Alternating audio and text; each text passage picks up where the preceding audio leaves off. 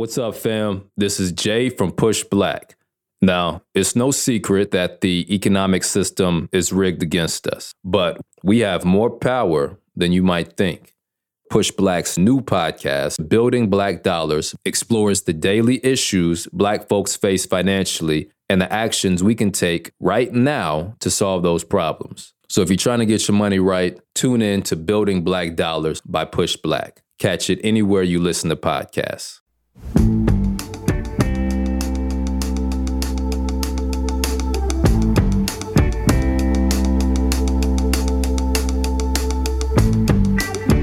What's up, fam? It's Jay from Push Black. Thank you for tuning in to another episode of Black History Year. Now, earlier this season, we had a powerful interview about Black love. So powerful that we're going to keep the conversation going. So if you need a refresher or haven't listened to that interview about deconstructing Black love with Dr. Dianne Stewart, go back and check that out. It'll get you ready for another great conversation with Dianne that you'll hear in a minute. In that interview, we learned a lot about love, particularly how, as African people, love is more than romantic. It's heritage, it's community, it's us. Today, we're going to dig into those ideas as we continue this project of African cultural excavation.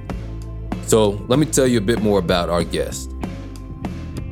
Dr. Dianne Stewart is a professor of religion and African American studies at Emory University with the focus on religion, culture, and African heritage in the Caribbean and the Americas. She's written several books, including Black Women, Black Love, America's War on African American Marriage, and 3 Eyes for the Journey, African Dimensions of the Jamaican Religious Experience. Her work has been valued so much that she's won numerous awards and fellowships.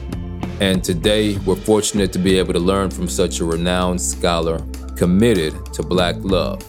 In the spirit of that commitment, it's only right that we tell you all a story about Black love. Stay tuned.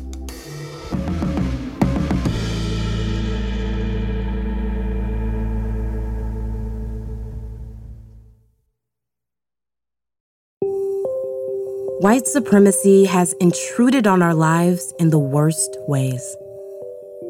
From physical, emotional, and mental torment to our livelihood and overall quality of being, racism has rooted itself in almost every aspect of life, even in love. But before mass media fed us toxic depictions of love, and before white covetous hands raided the continent and subjugated African people, there was a time when Black love looked far differently than the love we might know. In pre-colonial Africa, there's a long history of what we now call consensual non-monogamy, predating today's ideas about monogamous love. This came in a variety of forms. Love existed in communities raising children as a single unit. It existed in polygynous marriages wherein a man had multiple wives.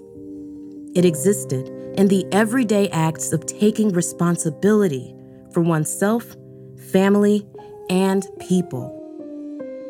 As today's guest has written, in the aftermath of slavery, the state denounced courtship and marital arrangements that African Americans devised during slavery and presented Christian heterosexual marriage as a gateway to responsible citizenship. That means we've been taught to love a certain way by white supremacy, but we don't have to obey. Black love can look however we choose. We should question all norms that white supremacy gave us, and instead freely make decisions to live and love on our own terms.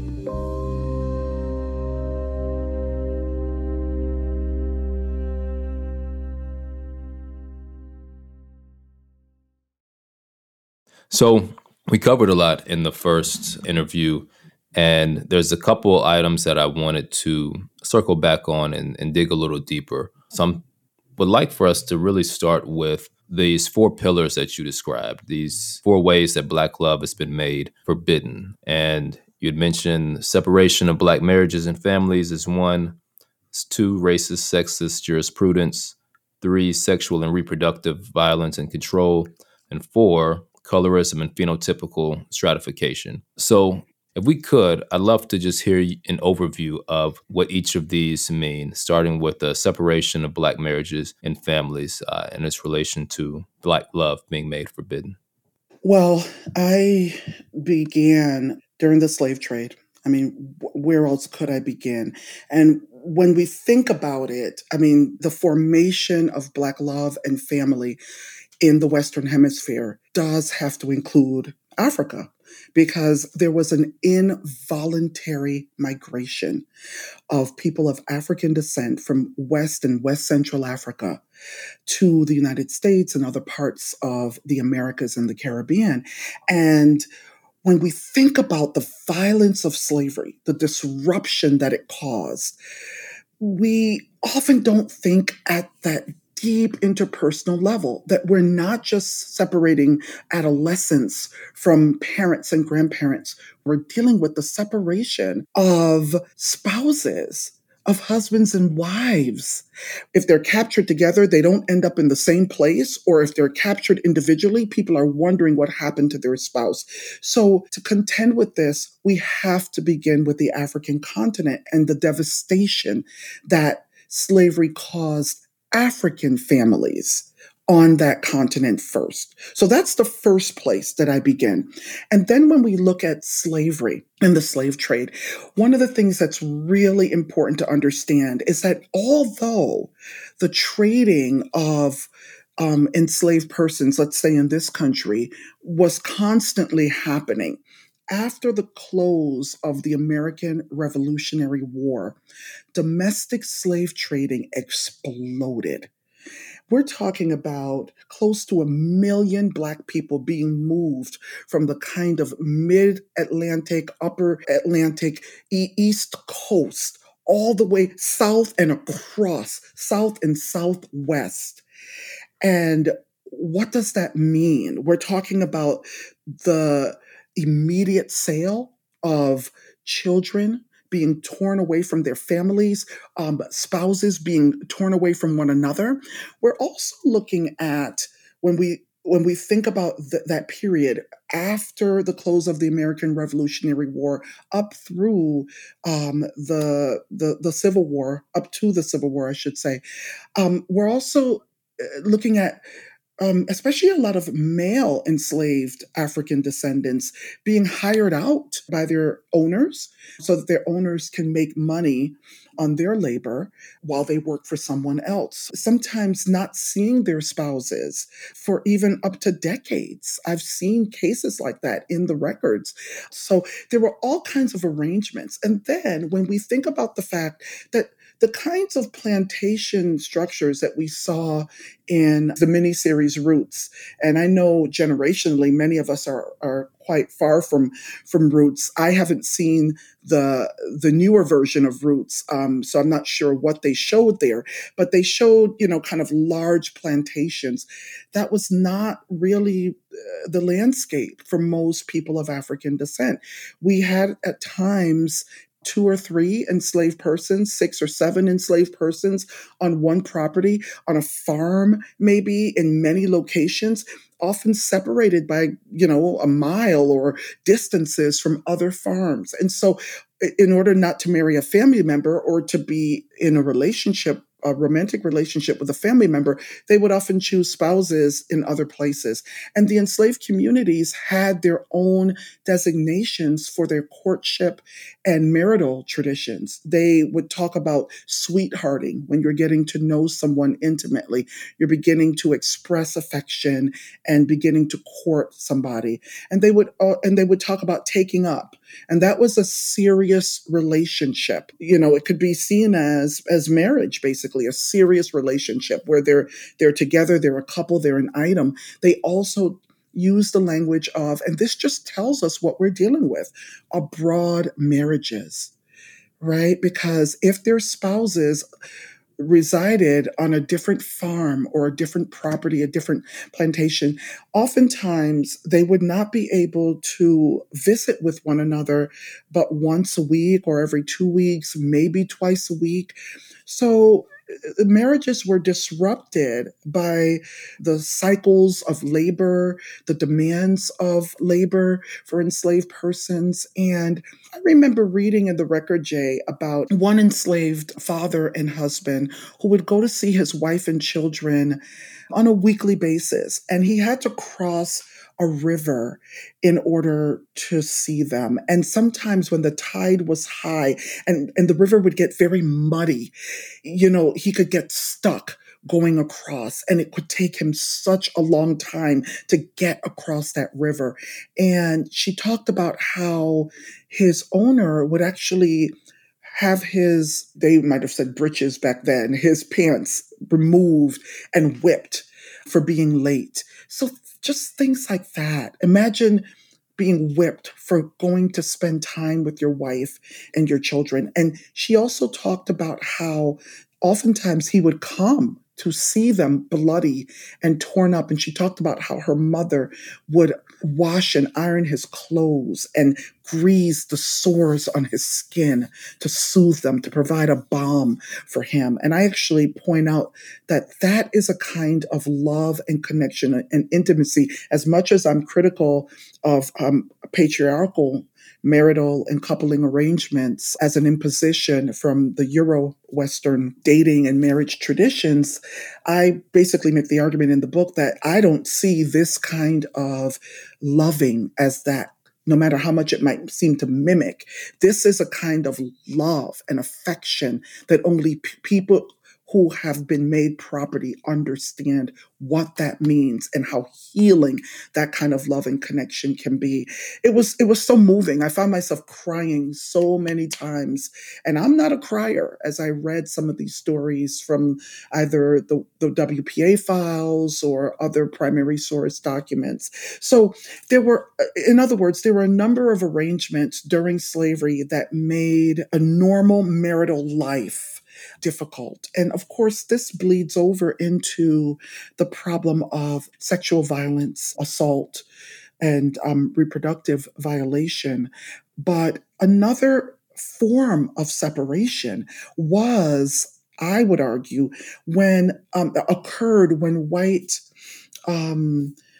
handlers, whether it was an owner or some sort of white supervisor that might have been connected to the labor system, any white man who wanted to, or white adolescent who wanted to take advantage of enslaved Black adolescents and women could pretty much do it, right? At will, they could do it. And so to me, that kind of violation that we know was rampant during slavery also put a wedge between couples, between married couples or couples that were sweethearting or taking up or in abroad marriages. How could it not? How could it not when a partner knew or a husband knew that he could not defend the woman he loved against that kind of intrusion? What kind of psychological impact did that have? What kind of wall of separations could that impose upon a couple? So I haven't really talked about that issue in terms of imposing a kind of emotional and psychological separation, but I think it did. It had that kind of impact as well. So the psychological implications, and I know you mentioned that your work hasn't jumped into that necessarily, but in your research, have you come across any theories around what the implications could be, or do you have any theories yourself that you may have in mind from experience but may have not written about yet? This is something that we need to do more of. Georgia Gray, she has written about post-traumatic slave syndrome. And I tell you, we need more people to think about that. And it's very complicated. It's a balancing act. One, we don't want to promote that narrative that the only thing that we have inherited is pathology and pain and dysfunction as a result of slavery and anti-Black racism and violence in this country and other parts of the African diaspora. We don't want to promote that narrative because that is not all there is to Black experience. But we cannot fully heal if we don't investigate all of the aspects of the abuse that our ancestors suffered and that many of us continue to suffer as a result of slavery, colonialism, anti-Black violence, and racism. And so I cannot say that I have studied it in any significant manner, but I will say this. I do see in the records signs of mental trauma as a result of what people suffered. Stories of people who committed suicide, for example, rather than get beat one more time. I mean, we can be anesthetized to what it means to be whipped. But that when we really think about what it means to be tied to a tree, which was often the case, or to have your hands roped and tied in some way so that they can keep you still, to have the top of your clothing ripped off of you. Almost every story that I read of when people are whipped, they're naked. It's like 99% of they are naked. So think about the exposure in that sense and psychologically what that's doing. And to have 30 lashes across your back, I mean, just think about that. So I have read about people who jumped in water. I'm not going to get whipped again. I'm not going to be beat again. I remember reading about a woman who said she forgot all the name of her 13 children. She'd been beat so badly. So I think those testimonies are there, but we need people to comb through those records and look for signs of that. What has helped us is our spirituality. And when I talk about spirituality, I don't mean just as contained within institutional religion. I mean the manner in which we have connected with nature. We were forced to spend a lot of time in nature. And people of African descent brought over from Africa and other generations, later generations inherited a certain kind of appreciation for nature, for the forest, hunting traditions, agricultural, farming, fishing, the connections that we have forged with nature and how spirituality plays a role in that, understanding how the divine is important for a successful hunt, for a successful net of fish, understanding what it means to connect to the fact that this is life out here in this forest with me. So I'm talking about that. Farming traditions. I know of Black farmers who pray over their crops, who take a very spiritual approach to farming. All of that heals the soul. Anytime we engage life, that's a healing experience. It doesn't matter if it's a plant, if it's an animal, if it's another person.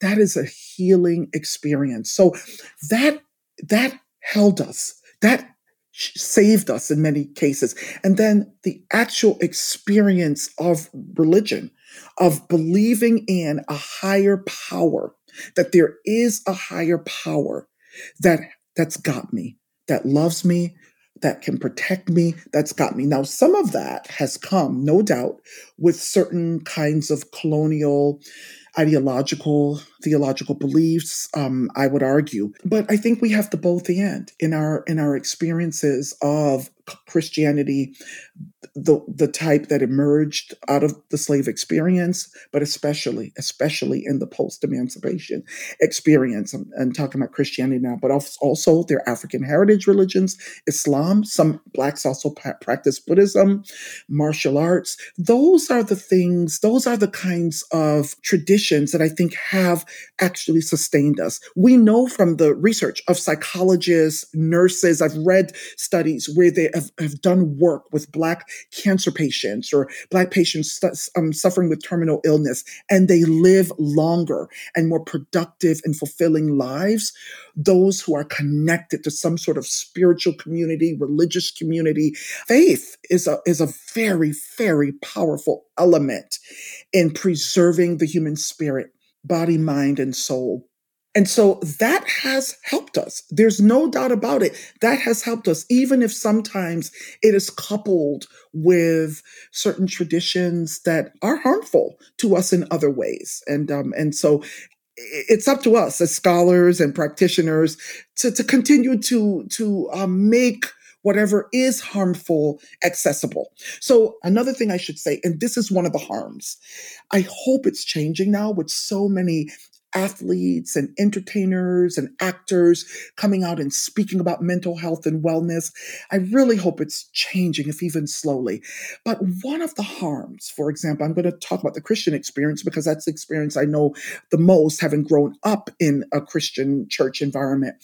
There is a very strong belief or notion out there that prayer is helpful. It is important. It does a lot. I am not going to say that it doesn't have an impact, but that prayer is all I need, right? Or God is miraculously going to heal me of this disease or whatever's going on, or miraculously going to make sure my son doesn't go to jail today in court or whatever. No, I think God, however one defines God, or the ultimate, or the creator, the higher power, works with us to use our brains, to use our resources, to make things happen, to change circumstances. And I think sometimes we imbibe theologies that actually prohibit or prevent us, actually hinder us from seeking, especially mental health services. So that is, we need work in our communities on that. Personally, I would suggest to every person of African descent, given what has happened to us, that if you can afford it, if you have mental health resources through your job, a lot of us have it and don't even realize it. And it's not necessarily easy to find a provider. You got to kind of test people out and see what works for you and really put the energy and investment in it. But I actually encourage all people of African descent, if you have those services, use them, even if you think you don't need them. If it's a benefit, if you can get 6 sessions a year, use them. Why not? There's For something sure. in your life, right, that you want to. So we don't do enough with mental health. We don't understand it well. We don't investigate it. We think it's, oh, just get over it and be happy. God will, brighten up. Christ will bring you over the hump. And it's not always like that, especially given the trauma that we have seen transgenerationally and we have experienced. It seems to me that there may be significant value also in, at least from what I understand about Black psychologists or African-centered psychology, and an approach that may be more focused or centered around our unique experience than perhaps just going by whatever the standard book is. Do you have any thoughts on that? Oh, yes. I remember one of my doctoral students, I mean, I wasn't the kind of therapist on the committee, but I learned a lot from her. Was it Naeem Akbar? Who was the scholar who did a lot of African-centered psychology? I think it might have been Naeem He is one Akbar. of them. Yeah. Yeah, I remember she used a lot of his work to argue for a womanist, communal-centered approach to counseling.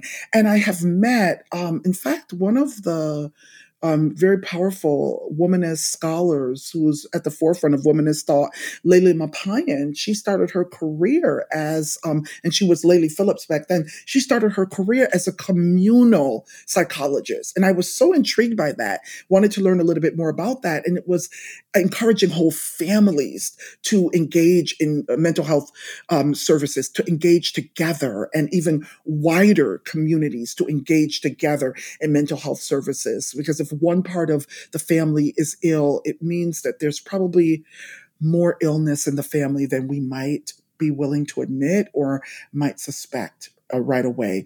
And so I absolutely think that's important. The other thing, Jay, is from the beginning of our experience of involuntary, I'm talking collectively and across time, right? Black people's involuntary presence in this part of the world, in the Western Hemisphere, we were dealing with being thingified, being not human, being excluded from the category of the human. So in many respects, we are constantly being challenged to prove our humanity, to prove, and now it's coded in different ways, right? Blackness equals criminal.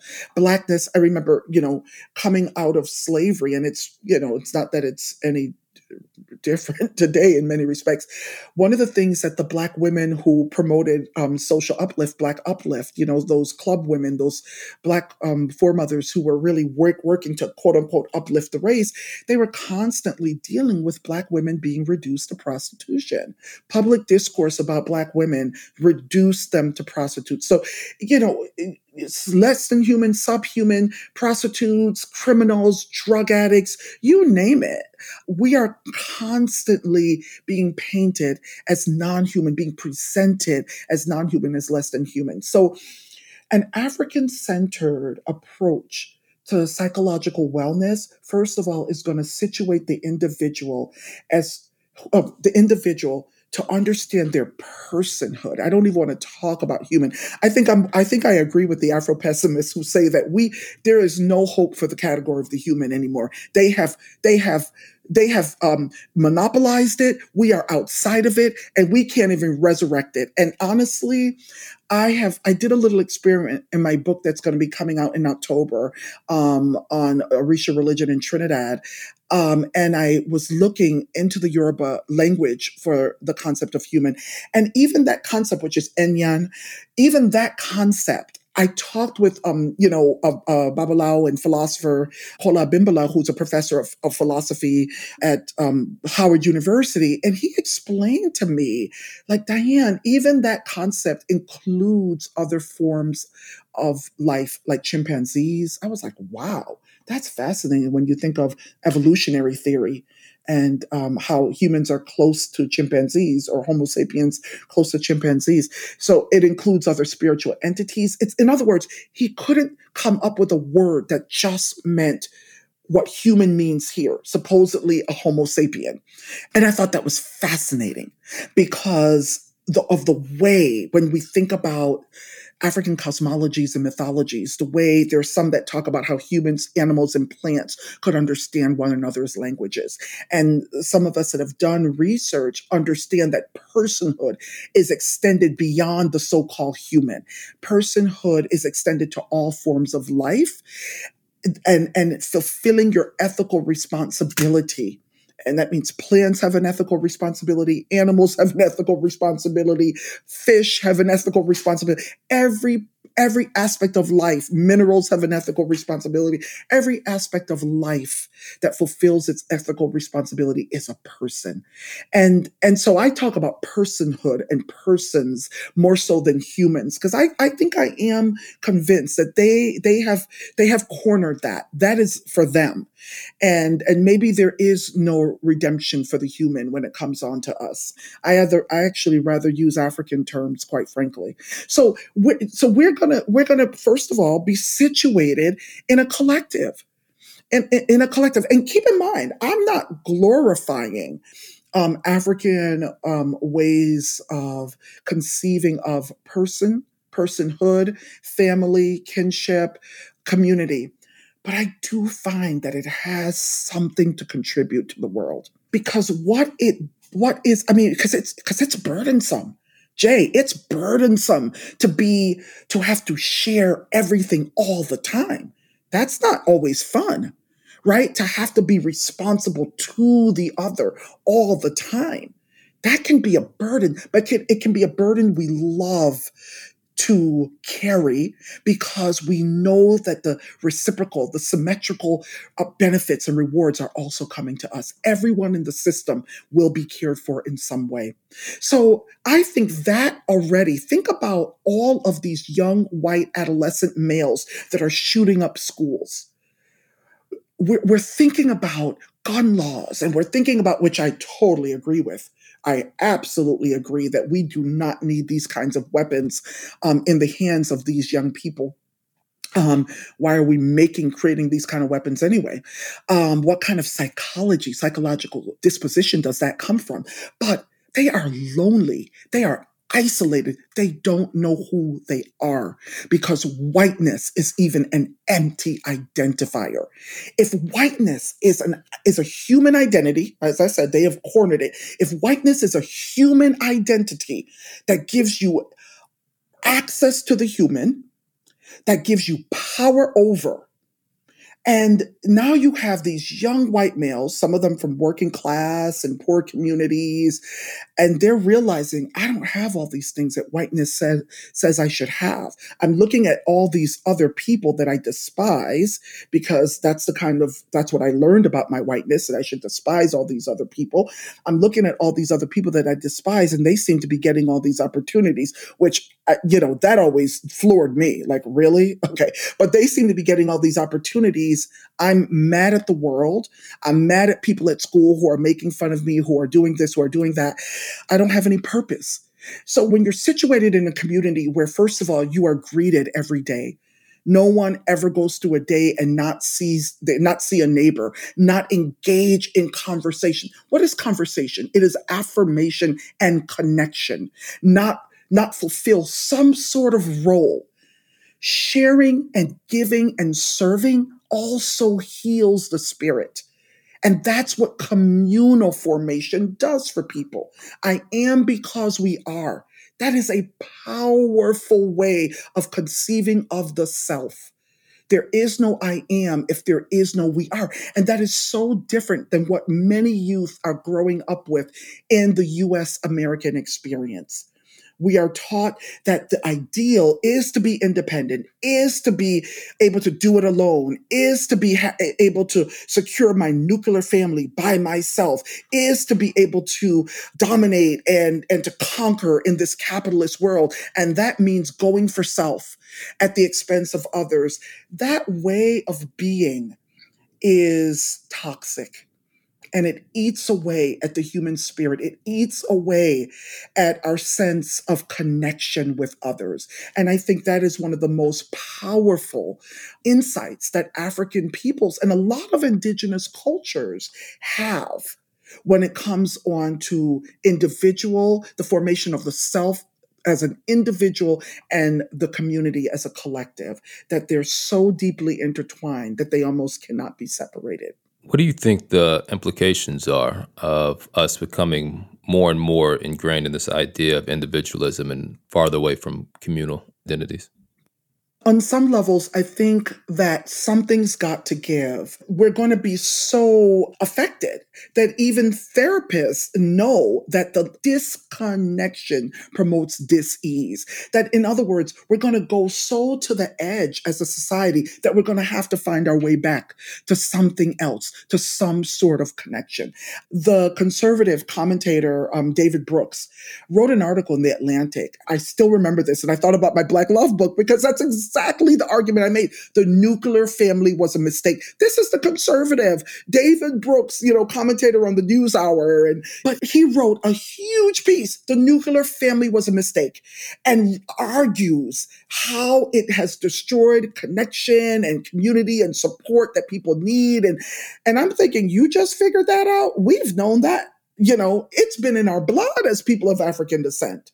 Right. So I think even some of them, some of Euro Americans are realizing that this way of being is very, very harmful. So I don't see any redemption in that kind of individualism, because what it ultimately puts forward, there can be healthy competition, but I think it puts forward toxic competition.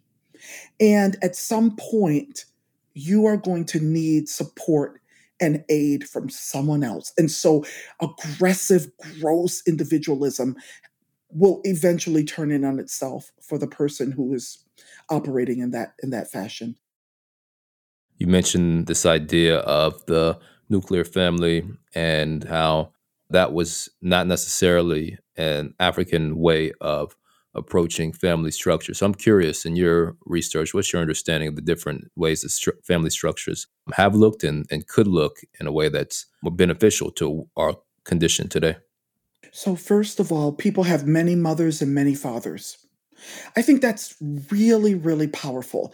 And it's hard for us in the West to wrap our minds around that. I mean, I've talked to African people who said, when I was young, I kind of didn't even fully know who my real mother was. So, in polygamous households, for example, or even just in households where there might not be any kind of plural marriages being practiced, your own biological mother's sisters, they're your mothers.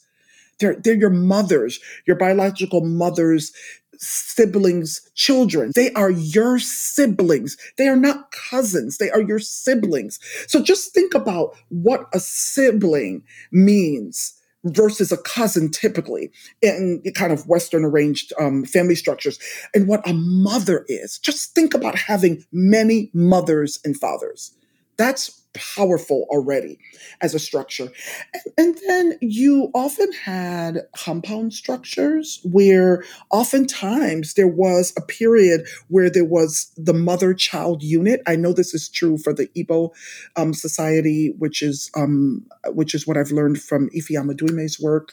Her book Reconstructing Africa is just a powerful, powerful piece. And her book Male Daughters, Female Husbands is another great one. So the mother-child unit where the mother provided for her children. It wasn't like they were sitting there waiting for the husband to go out and make all the money and provide everything. No, the mother, she farmed, she cultivated, she provided for her children as well.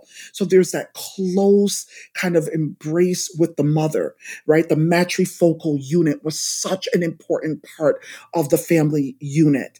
And so also extended kin, which were just kin, right? What we would consider extended kin, living around and being around in the family, different age groups, right? So multiple age groups of children, for children to have older children and younger children to be in relationship with. That teaches children a lot, right? To not just be an only child or so to have a family structure where they're learning from the older children and they're also modeling something for the younger children. Those kinds of structures. I read something about Western women in the United States in particular, having trouble nursing their children, breastfeeding. And they were comparing women here to African women in this particular study. It was an extensive study. And what they found, interestingly enough, people have this idea, oh, it's so natural to African women. Even that is kind of a stereotypical way of questioning African women's womanhood or humanity, kind of animalizing African women, like, oh, just pull out a breast and everything is just working fine. And what the researchers found was that African women have as much trouble breastfeeding as Western women. But they fix it more quickly, more efficiently. You know why, Jay? Because their mothers, who are oftentimes still young enough to really help out, come and stay with them for an extensive period of time and teach them exactly what they need to do to get that baby to latch onto the breast. Do you know what I mean? So it's that kind of support. People have to go to lactation specialists but no, they have the same problems, but they have that community of support. It is a given that mom is going to come and she's going to stay for months, right? Things like that. So it is a value system where people in the family unit, first of all, the family unit is large, it's extensive. People who are part of the family don't always live in the same household because of maybe cultural expectations, because of labor, their work, their profession. They don't always live in the same household, but other family members might live in that household. So there's a lot of flexibility, a lot of fluidity. There might also be visitors that become part of the family structure, so to speak, right? People visiting, people passing through, people on their way. So what I would argue is that we brought those kinship structures with us. When I read about how Black families after slavery, particularly those who acquired wide swaths of land, how they organized themselves, the historians are showing us that they organized themselves in very flexible ways, sometimes matrifocal households, sometimes large extended kin. They were they were continuing to practice those ways of being family.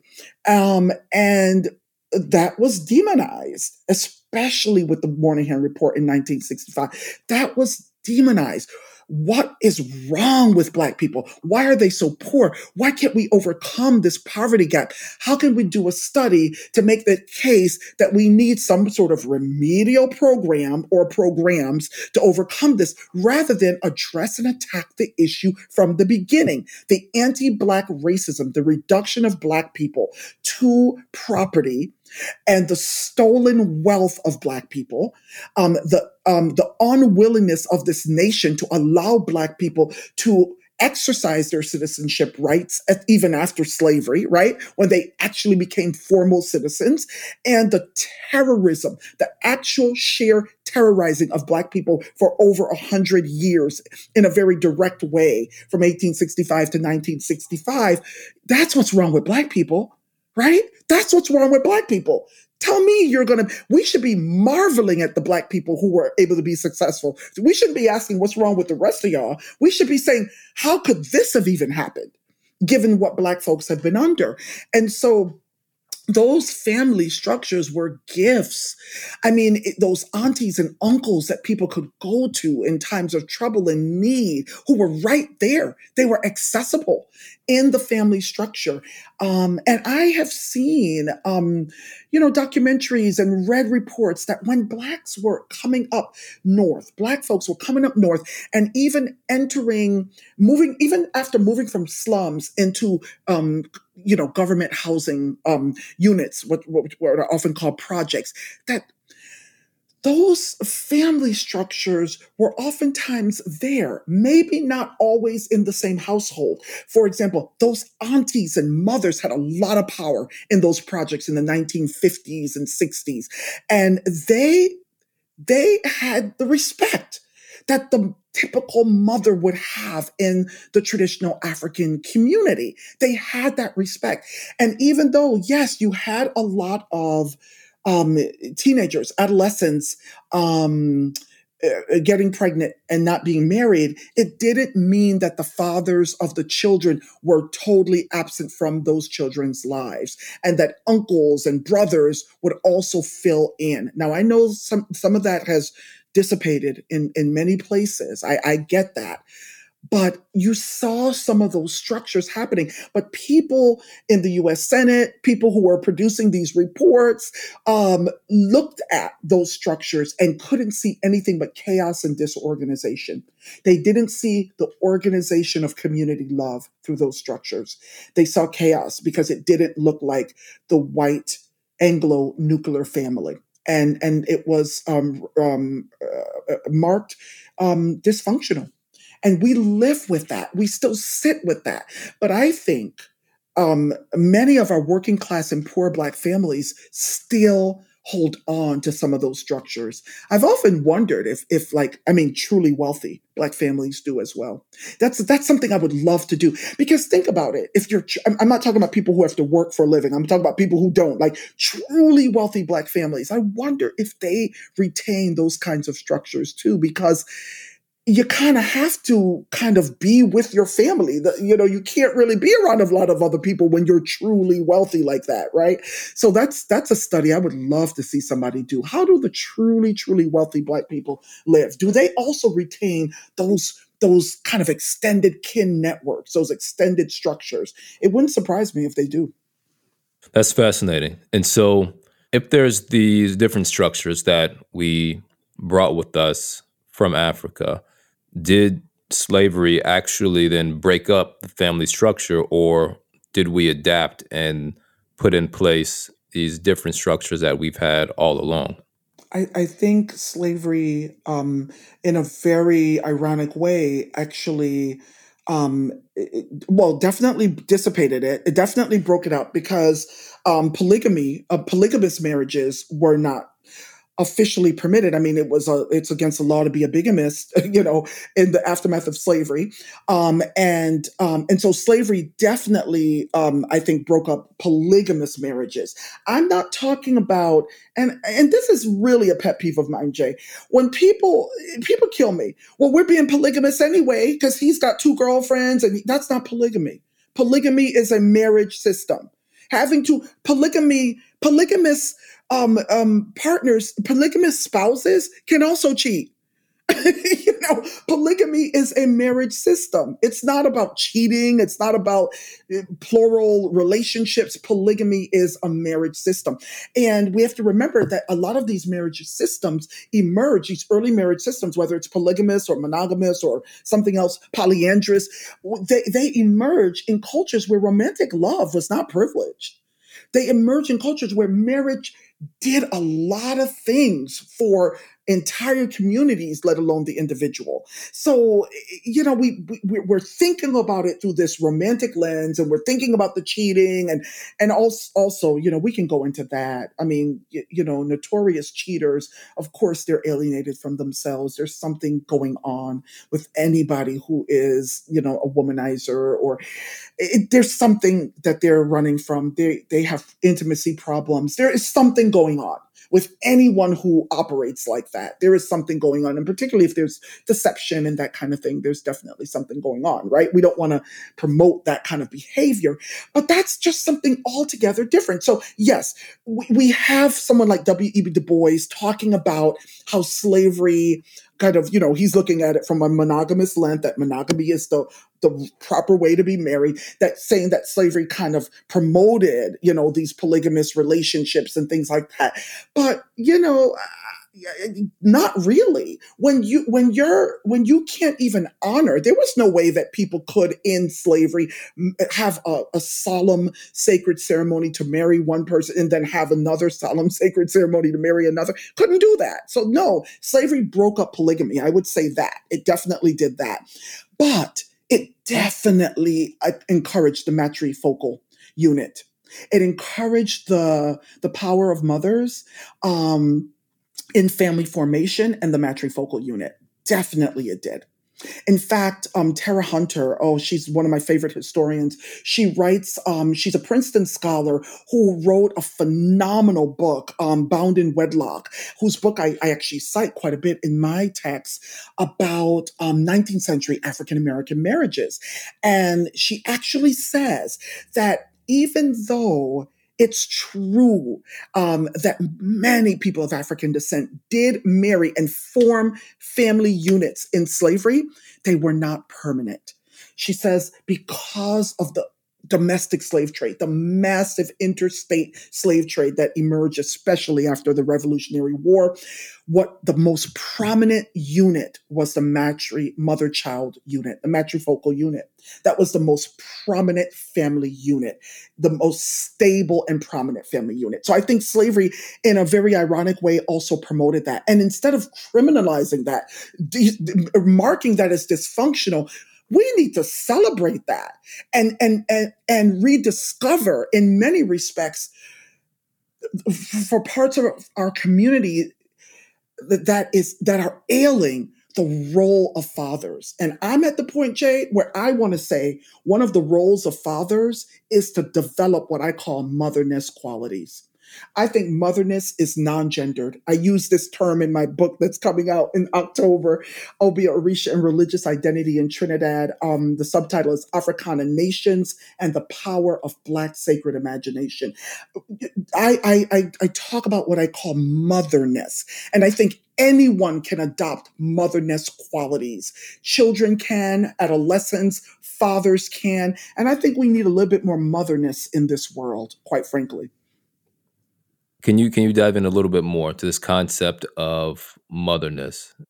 Clearly, biological motherhood is probably the first image we think of when it comes on to motherness, and whether what is happening hormonally inside the mother's body as she is intimately connected to the life inside of her, and or the cultural shaping of mothers.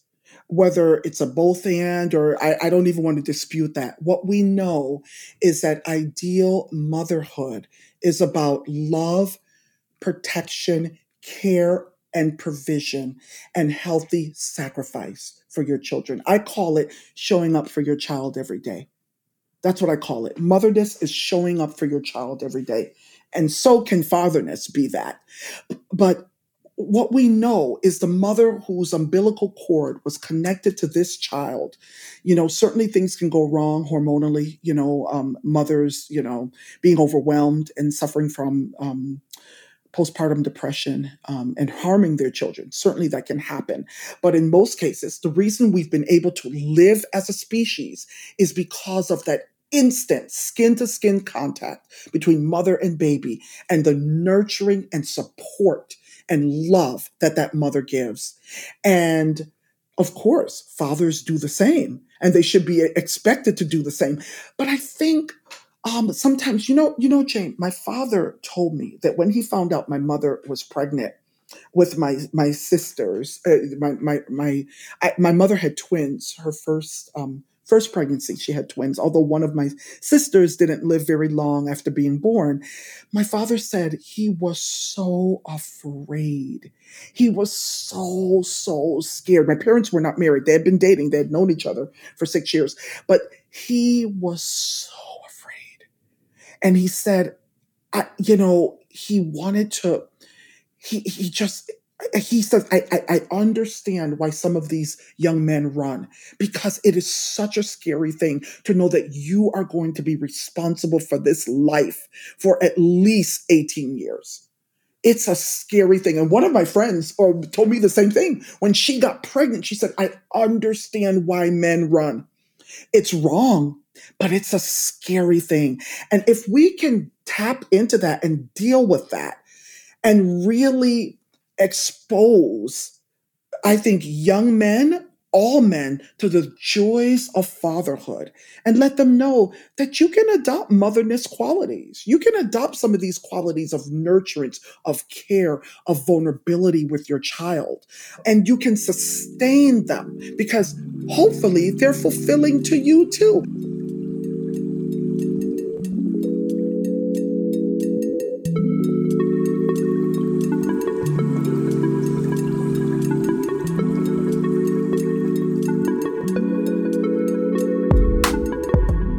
And just like that, we're at the end of this episode of Black History Year.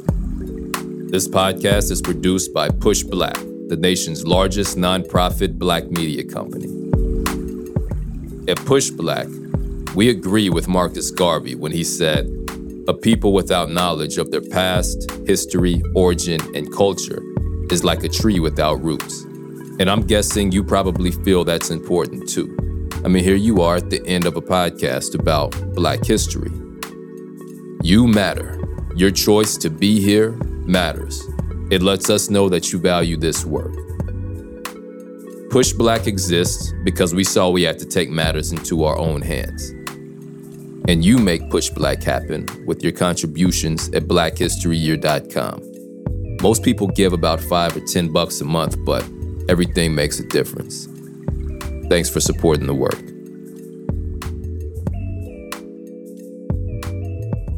The Black History Year production team includes Tariq Alani, Leslie Taylor Grover, Brooke Brown, Siobhan Chapman, Abani Jones, Brianna Lambach, Graciela Melotesi, Zane Murdoch, Tasha Taylor, and Darren Wallace. Producing the podcast, we have Sydney Smith and Sasha Kai Parker, who also edits the show. And Black History Year's executive producer is Julian Walker. And I'm Jay from Push Black. Peace.